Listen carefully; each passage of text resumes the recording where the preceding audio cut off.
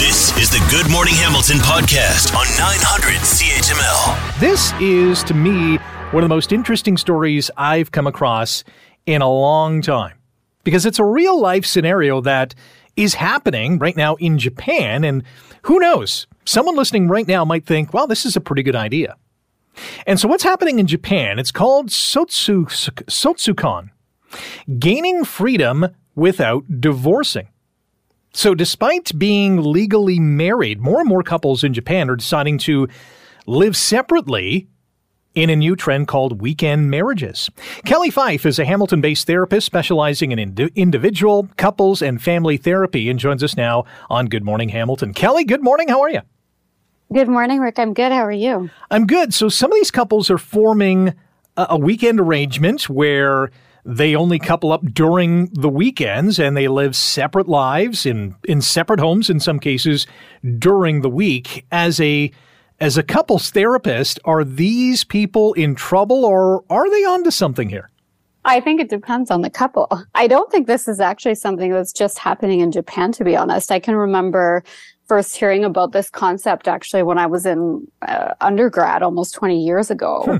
But certainly when I was doing my master's in couple and family therapy, this was actually the situation of some of the professors even that were teaching me. So, some of them, I think the couples that I see, this is often coming from a place of dysfunction where we're not getting along at home. So let's live separately and remove some of the most common things that we usually fight about. But I think there are couples who are, doing this because we work in different cities that are quite far apart and it's not possible to commute. And I think there's probably a few of them that, we just live separately long term because that's actually the way that we prefer it. One person told a survey that weekend marriages make sense for them because living apart make us appreciate and like each other a little bit more. And I kind of get that. There's no doubt that being apart can create a renewed sense of excitement during the weekends. But what if that excitement doesn't materialize? I think if that excitement doesn't materialize, those are the couples who probably know that, that they're really in trouble and maybe end up deciding not to stay together. With the couples I see, they've often chosen to do this because they feel like they need this space to see if they can get that renewed sense of excitement.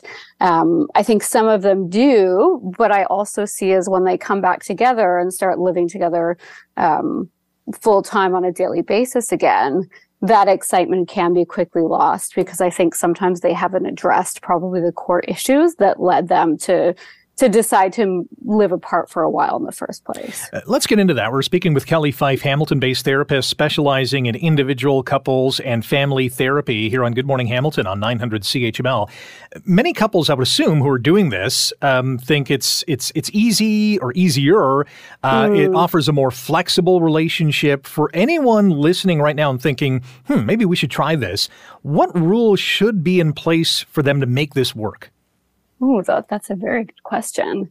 I think every relationship is different. So I think people do need to examine why are we making this decision and why do we want to try this before they can come up with rules, right? Some people might be doing this because, hey, we've decided to try an open relationship and we want to see other people and we want to have our separate space. So, is that okay? And if that is okay, what are the rules around that, right?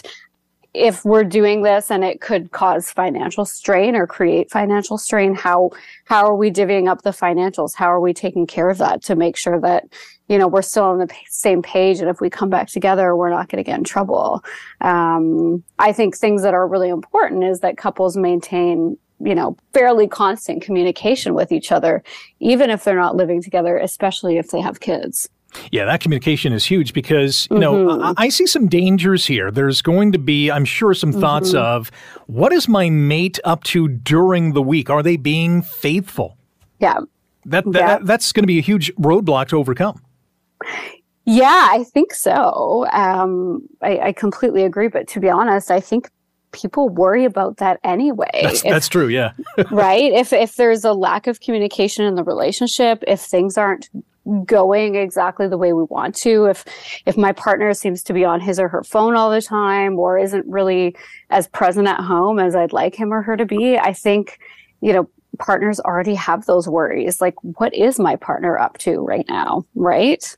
Absolutely. That is going on constantly, I think, in many relationships. Kelly, we'll have to leave it there. If any of our listeners want more information on Kelly and what she does, go to her website, kellyfife.com. Appreciate the time. Thanks for joining us. Yeah, thank you so much, Rick. Have a great day. You too. That's Kelly Fife, Hamilton-based therapist specializing in individual, couples, and family therapy. And if you're thinking, I'm not going to move out of my house, like the cost of housing is crazy. Well, there are some couples living in the same house, but doing their own stuff like cooking and cleaning, just like housemates, like back in college or university.